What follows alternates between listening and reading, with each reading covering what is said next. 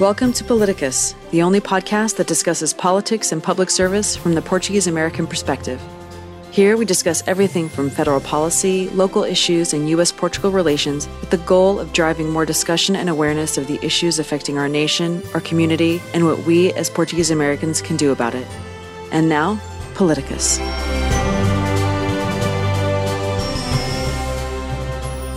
Welcome, everyone, to another episode of PALITICUS. My name is Angela Samos, and I am here with my most esteemed co-host, as always, Denise Borges. How are you, Denise?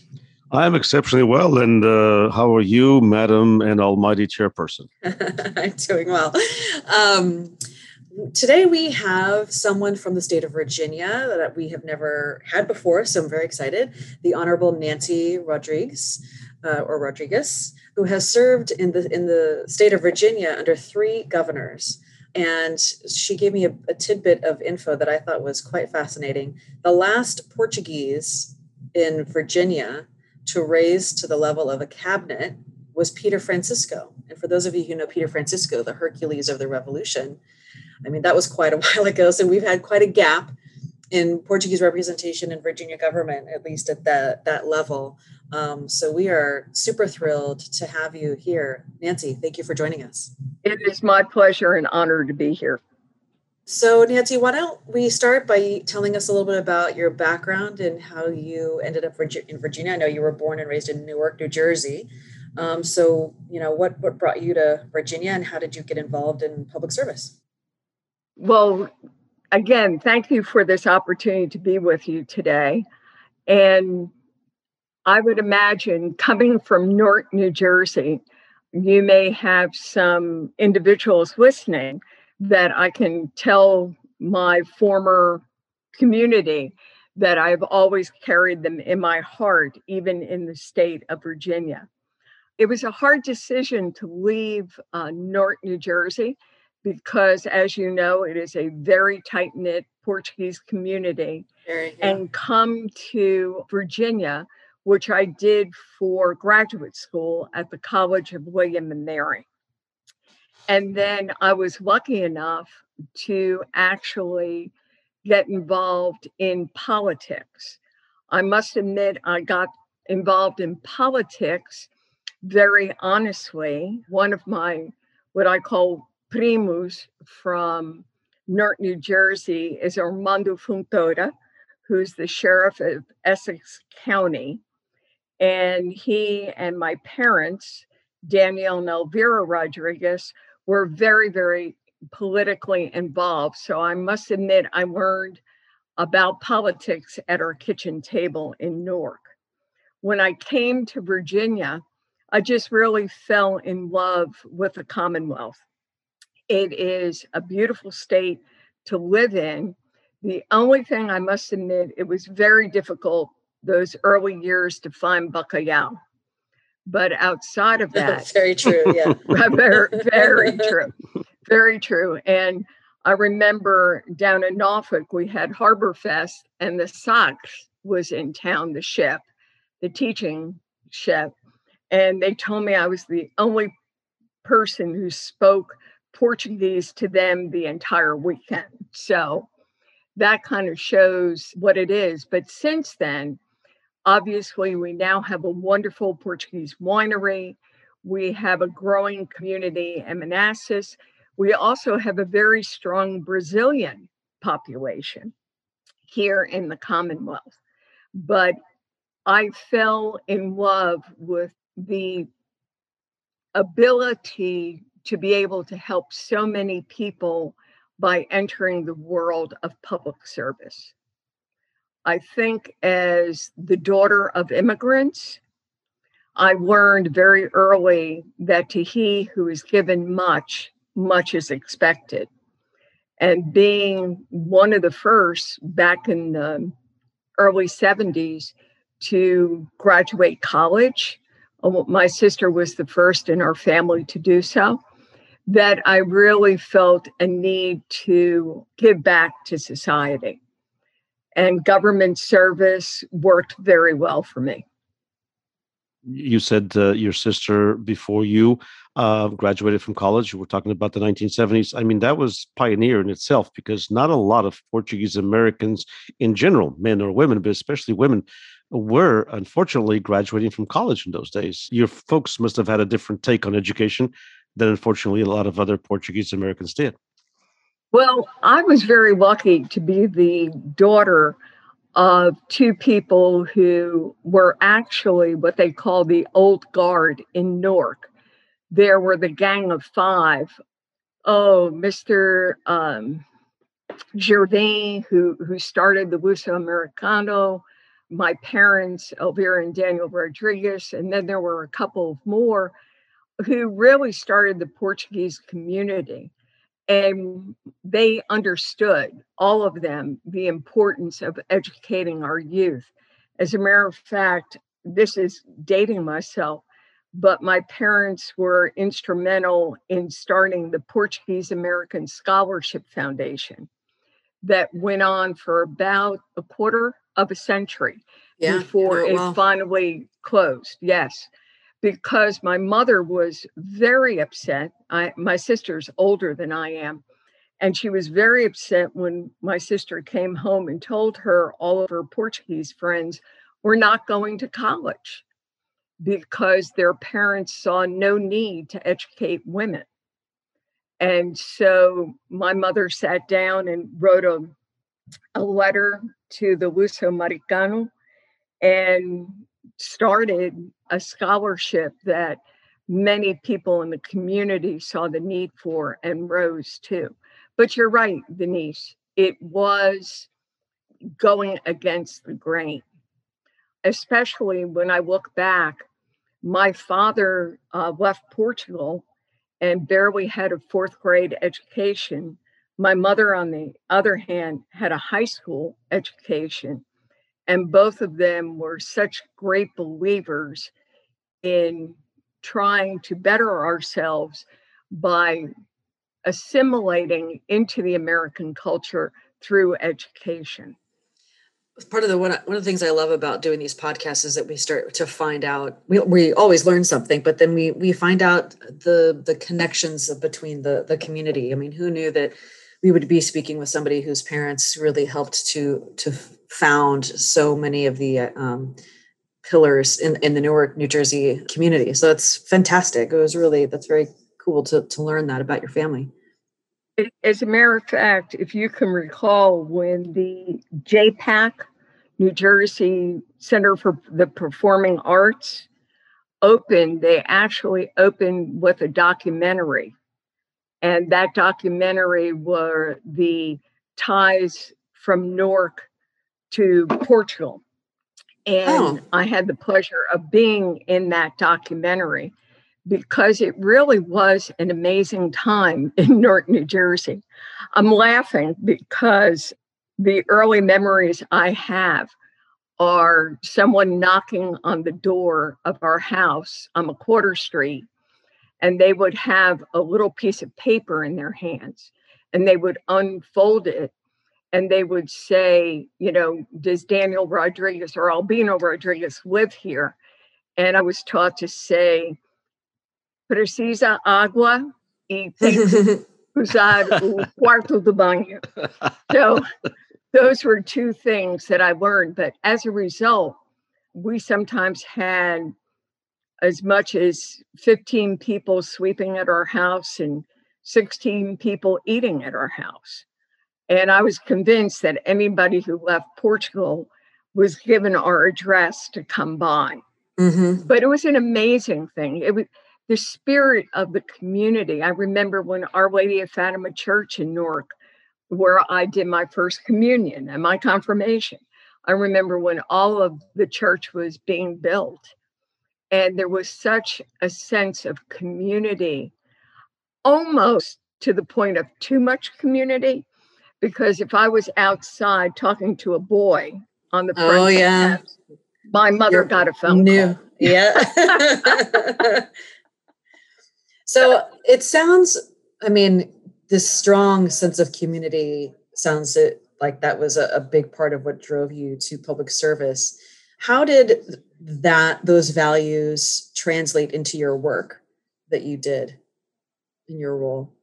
Well, I will tell you that public service is very demanding and not for the faint of heart. The work ethic that one has or is taught at an early age really was such a strength in public service. Also, I attribute to my Portuguese heritage my tenaciousness. And that is, Yes, very I, much. you know, you can tell me anything, but don't tell me no.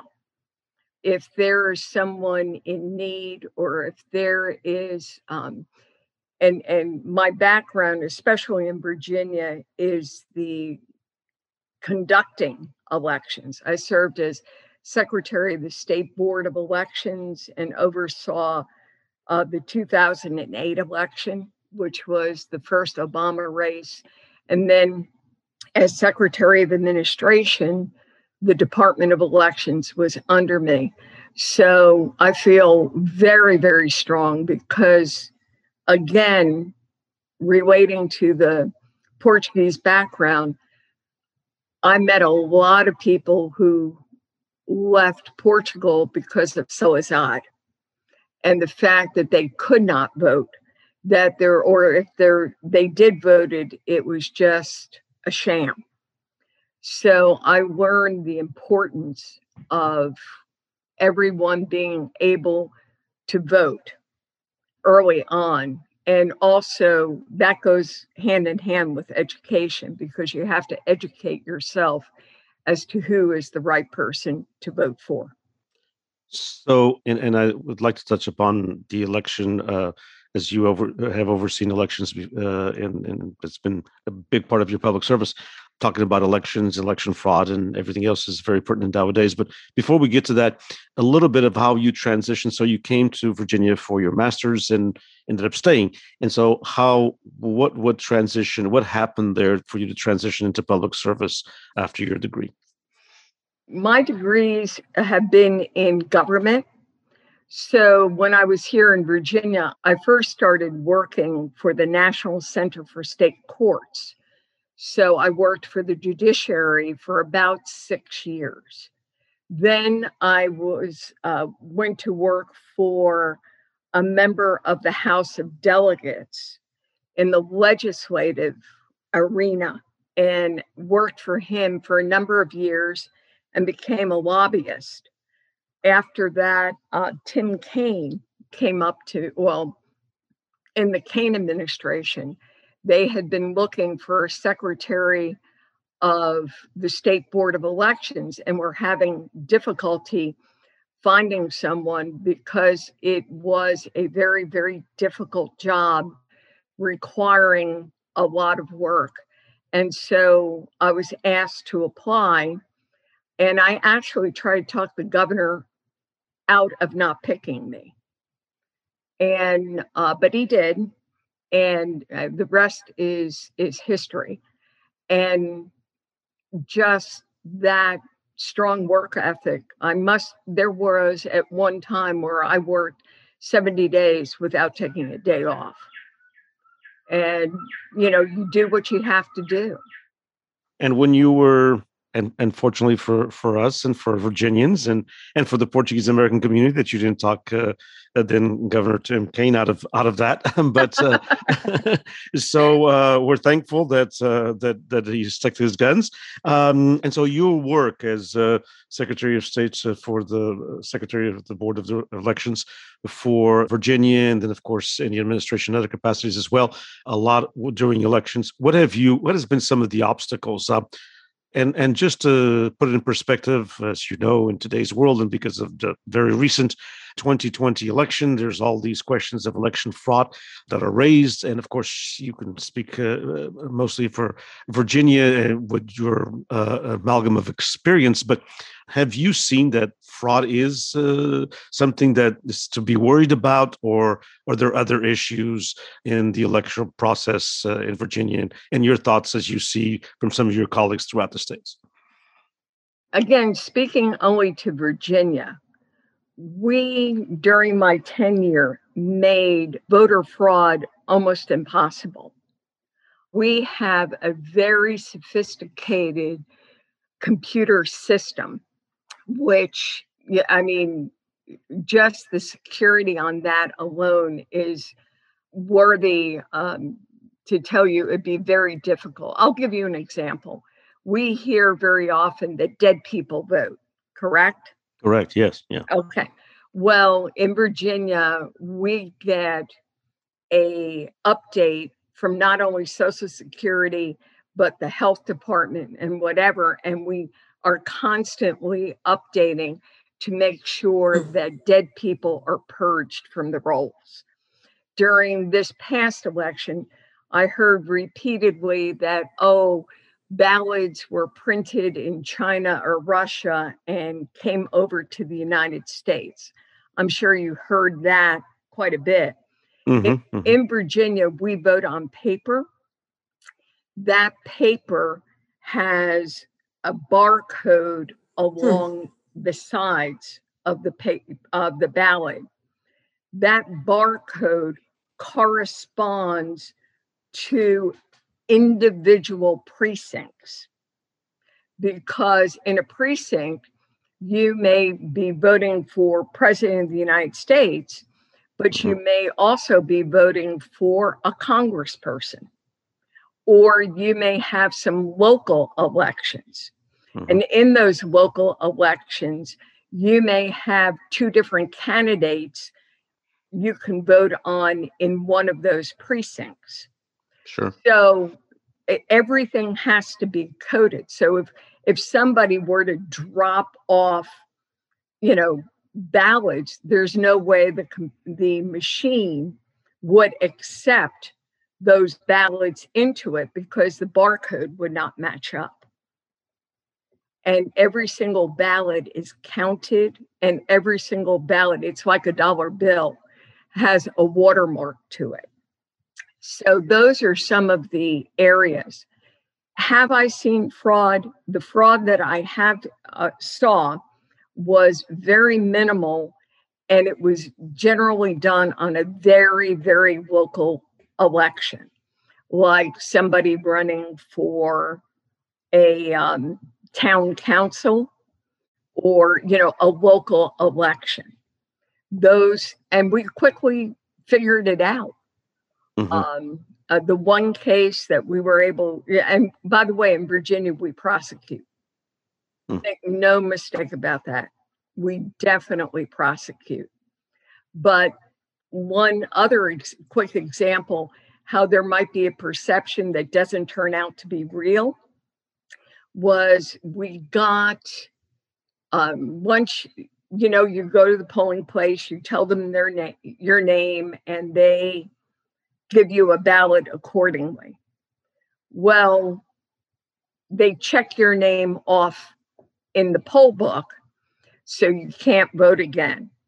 We noticed that one of the names in the poll book was someone who was a registered felon, who was not allowed to vote in Virginia.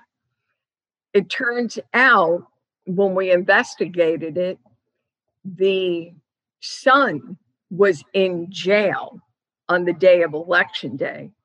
The father, who had the same name, one was a junior, one was a senior, the father did indeed go vote that day. So whoever marked their name in the book just marked the wrong person. It's a human process. Sure. So, sure. Fraud is easy to throw out the myth, but as someone who has, helped to prosecute, and usually if you see fraud, it's people trying to register people to vote by going to a telephone book and start putting names down. Well, in Virginia, we need your Social Security number.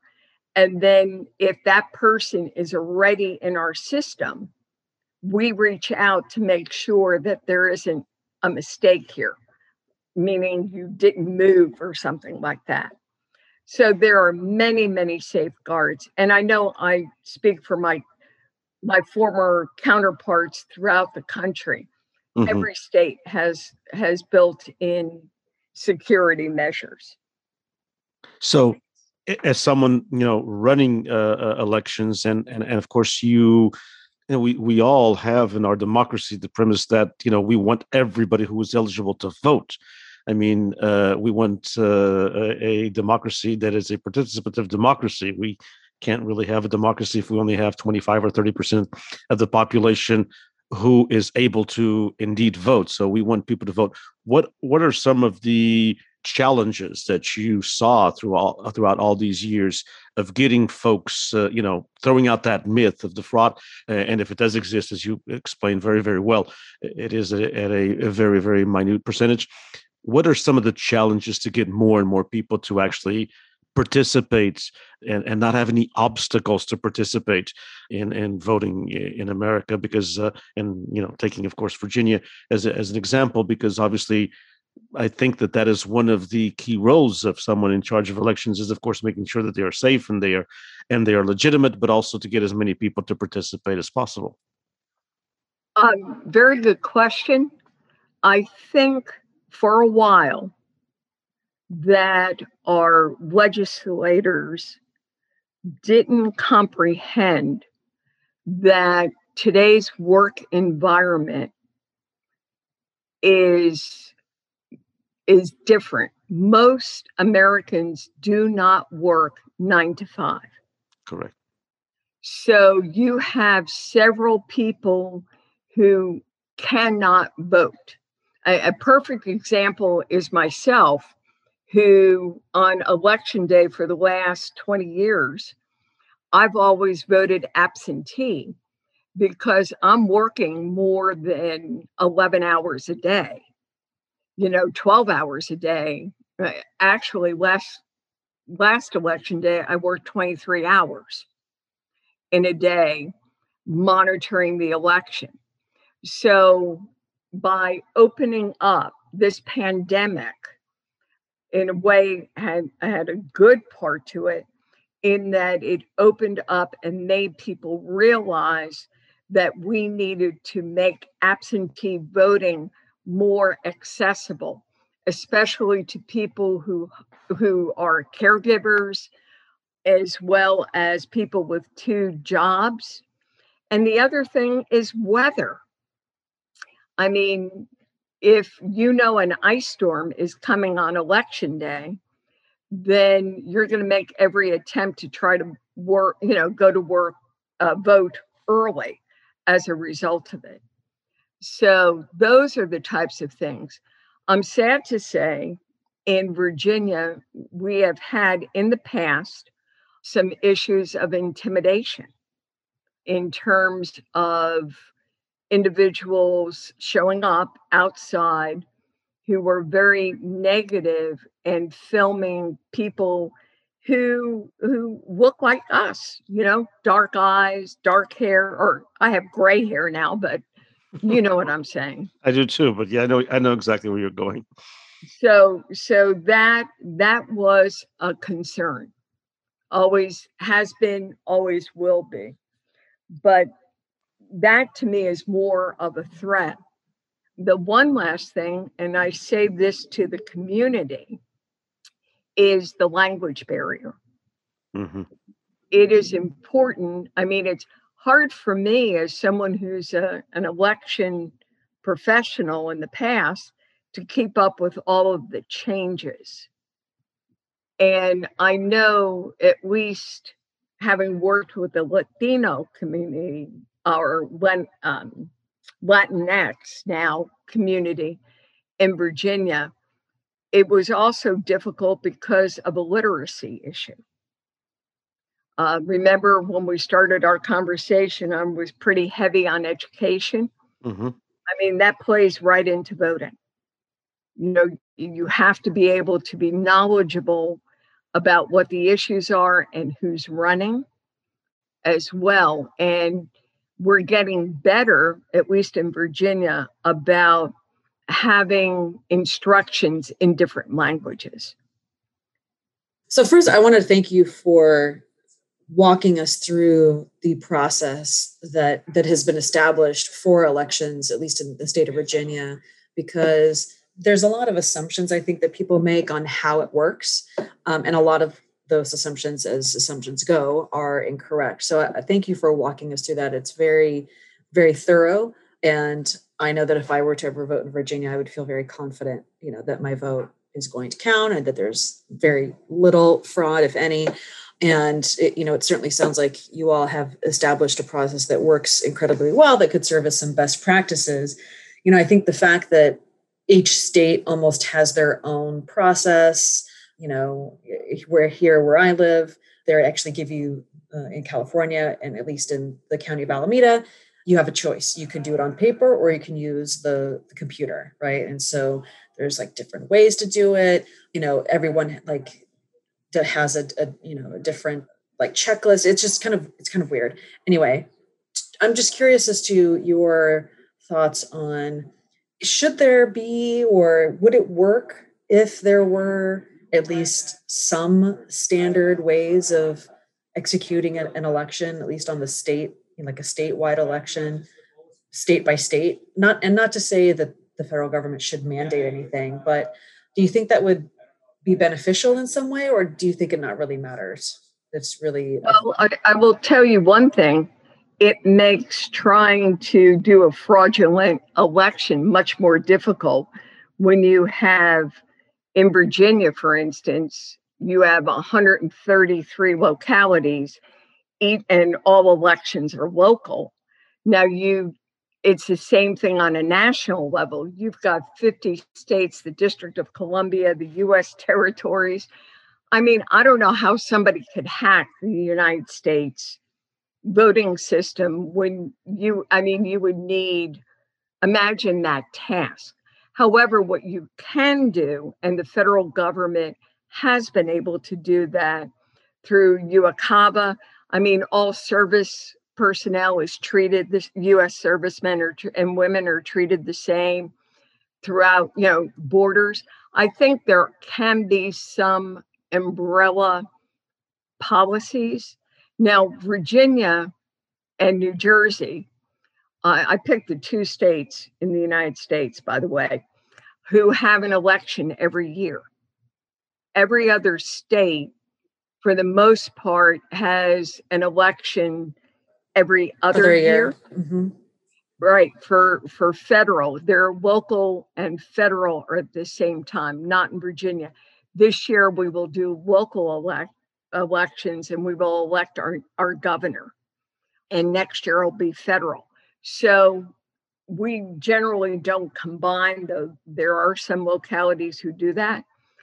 For the most part, I would think that the United States government could have some general rules. We did it under the Civil Rights Act. We made progress along that way. Unfortunately, the Supreme Court has struck down most of those key components, but hopefully cooler heads will prevail. And as you pointed out, just some commonality among the states would be great. And commonalities that we can all share and have a fair access to the ballot box. In Virginia, for 45 days before an election, you can show up and cast your vote. However, if you live in another state, like Georgia, you don't get 45 days to do that. You just get a couple of weeks. So if we could standardize something like that, where there's at least a minimum, that would be terrific. Those are some great points. And I do want to just give a plug for our community. According to the PALITICUS Index National Survey, while not completely representative of the community, we did have over 1,200 respondents. We have a very high voting rate. It's almost, I think, like 20 points higher than the national average or something like that. I can't remember the exact point, but people, we have a fairly active, civically active community. So we were very proud to see that data point in our survey. Can I turn the tables? Now, I'm just curious about something. Do the two of you think that maybe because of Portugal's history under a dictatorship, that makes us as a people really be more civic minded because we didn't have the right to vote for so long? Well, that's the first time we've had an interviewee turn to be the interviewer, but that is good. That tells me, of course, the training that you got from home, not just with your multiple degrees, but also from parents who seem to be awesome examples for all of us. Two things, Nancy, just real quick, because our time is also, and we want you to be the featured guest, not us. But two things. I think, first of all, as Angela mentioned, it was, we had over 1,200 participants, but it was a bit more of an educated and already Portuguese Americans, many of them, already of first, second, and even third generation. So I think in the immigrant community, it depends in certain areas more than others. In certain rural parts and certain even urban parts as well of the United States, the community, some that felt the importance of it actually did go and felt that this was a privilege. My father, my parents, one of them were some. Well, as soon as they became U.S. citizens, they thought it was just they felt it was a duty. There was just no ifs, ands, or buts about it. It was a duty to go vote because you became a citizen of this country and you had to go do it. And my father recalled that in Portugal he only voted for one. There was only one person on the ballot, so you couldn't. You had that. So I think there's some of that, but I believe in our PALITICUS national survey, it's a little bit more of a younger generation. I think the older generation was not as participative as some of the younger generation is. When I mean younger generation, I'm talking about folks, between their 30s and 60. Yeah, even going even to mid 50s. I think folks over 60 and especially over 65 and the older Portuguese Americans, it's still lacking a little bit. It's not, it's not as it should be. Yeah. Yeah. So I think there's that as a factor, but probably because of the survey was a little bit more toward a higher education level, that it offered us, that as a generality for the community. But we see that in some local parishes where there's been work done, data collected, that Portuguese Americans in general, when they're when they're enticed and there's that key component that you mentioned, education, they will vote in higher percentages.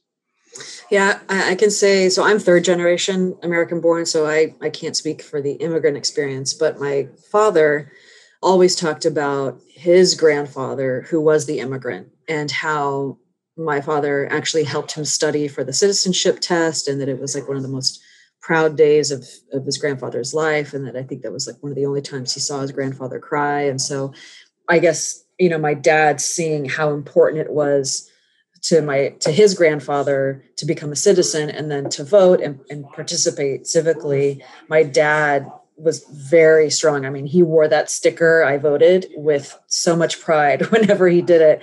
And so that certainly translated over to me. But, that comes from, that three generations back of, coming to this country and having more opportunities and, providing for your family. So that pride in country is, translated through my father. So I don't know if that helps to answer your question, but that's kind of where it comes from. But I think that, Nancy, that we somewhere at some university, we need to put someone working on that. Yeah, that's a great point. I definitely think, though, if someone's listening to this podcast, one of the things they've learned from all of us on this podcast is the true importance, and our history as a Portuguese people speaks to the importance of that even more. So I really appreciate both of your insights. Mm-hmm. I learned something today. Well, thank you. Now, we do need to wrap it up. And so we'll just ask you one last question, which is something that we try to ask all of our guests, which is, for any anyone listening out there, whether they be a young Portuguese American who's still in school or just starting their career, or maybe perhaps even someone that's, well into their career, but, thinking of making a change and they've always wanted to, become civically active, what would be your advice to them to start, getting involved or pursuing a career in public service? There's a difference between public service and politics. And I started my public service through politics because I learned that, let me put it this way, the power to persuade is the power to command, and quoting a political philosopher. And I think starting out, God knows we need to get good people into elective roles. So if anybody listening to this podcast has never been asked to consider running for public office, let me be the first one saying, think about public service, even at a public office. Even someone so young could run for a Board of Education position. What greater person than someone that's just been through the system? If you don't feel that you can put yourself out there, because again, being an elected official is not for the faint of heart, neither is being an appointed official. Find someone who's running for office that sounds like somebody you can support, and then talk to them, get to know them, and work with them. Many of the people that I first started off with in politics when I was a legislative assistant in the Assembly back in the early 1990s, I can tell you that some of those people I got to know, two of them became governors, and one is a justice on the Virginia Supreme Court. Wow. That's amazing. So that is how, and you have the added benefit of knowing that good people are serving you. And if they're not serving you, they will take your calls and they will listen to you. Because sometimes even the best politician, even the best statesman need a course correction. And come on, we're not only descendants of Peter Francisco, but, we've got Vasco da Gama, we've got, navigators, Prince Henry the Navigator. We have got it. We can steer people on the right course. And our country needs you now more than ever. So that's how I would like to end it. It's a perfect way to end it. That's perfect. Yeah, what a fascinating that's amazing conversation. We need to have a follow-up on this, Angela, and hopefully, if Nancy has time, in the near future. But on my behalf, thank you so much. I appreciate it. It was fascinating. Thank you, Nancy. Muito obrigado. Adeus. Yeah, no, it was fantastic. Thank you for your time. And we will, I think, have you back and maybe delve a little bit more into the election stuff as we start to have more, I guess, not say controversial conversations, but, addressing things that are a little bit more heavy and meaningful to the community. And thanks to everybody out there who listened and joined us for another episode of Politicus. If you haven't hit subscribe yet, please do so and leave us a review on iTunes. That means that more Portuguese people will be able to find us and listen to the conversation and join and take Nancy's advice and consider running for public office and share this conversation with friends and family. The more people that we have listening and participating in the conversation, the better our community will be. So with that, we'll say muito obrigada, as Nancy says, and thank you very much. Have a wonderful day. Thank you all. Take care. Thank you for listening to Politicus, the official podcast of PALITICUS, the Portuguese American Leadership Council of the United States. PALITICUS is the premier national organization representing the interests of the Portuguese American community at large. To learn more about PALITICUS and how to become a member or to make a donation, visit www.palcus.org. To submit feedback or suggestions about the podcast, email us at palcus@ PALITICUS.org. The views and opinions expressed by the hosts and guests of the show are not endorsed by PALITICUS. PALITICUS is made possible through the support of the Luso-American Development Foundation.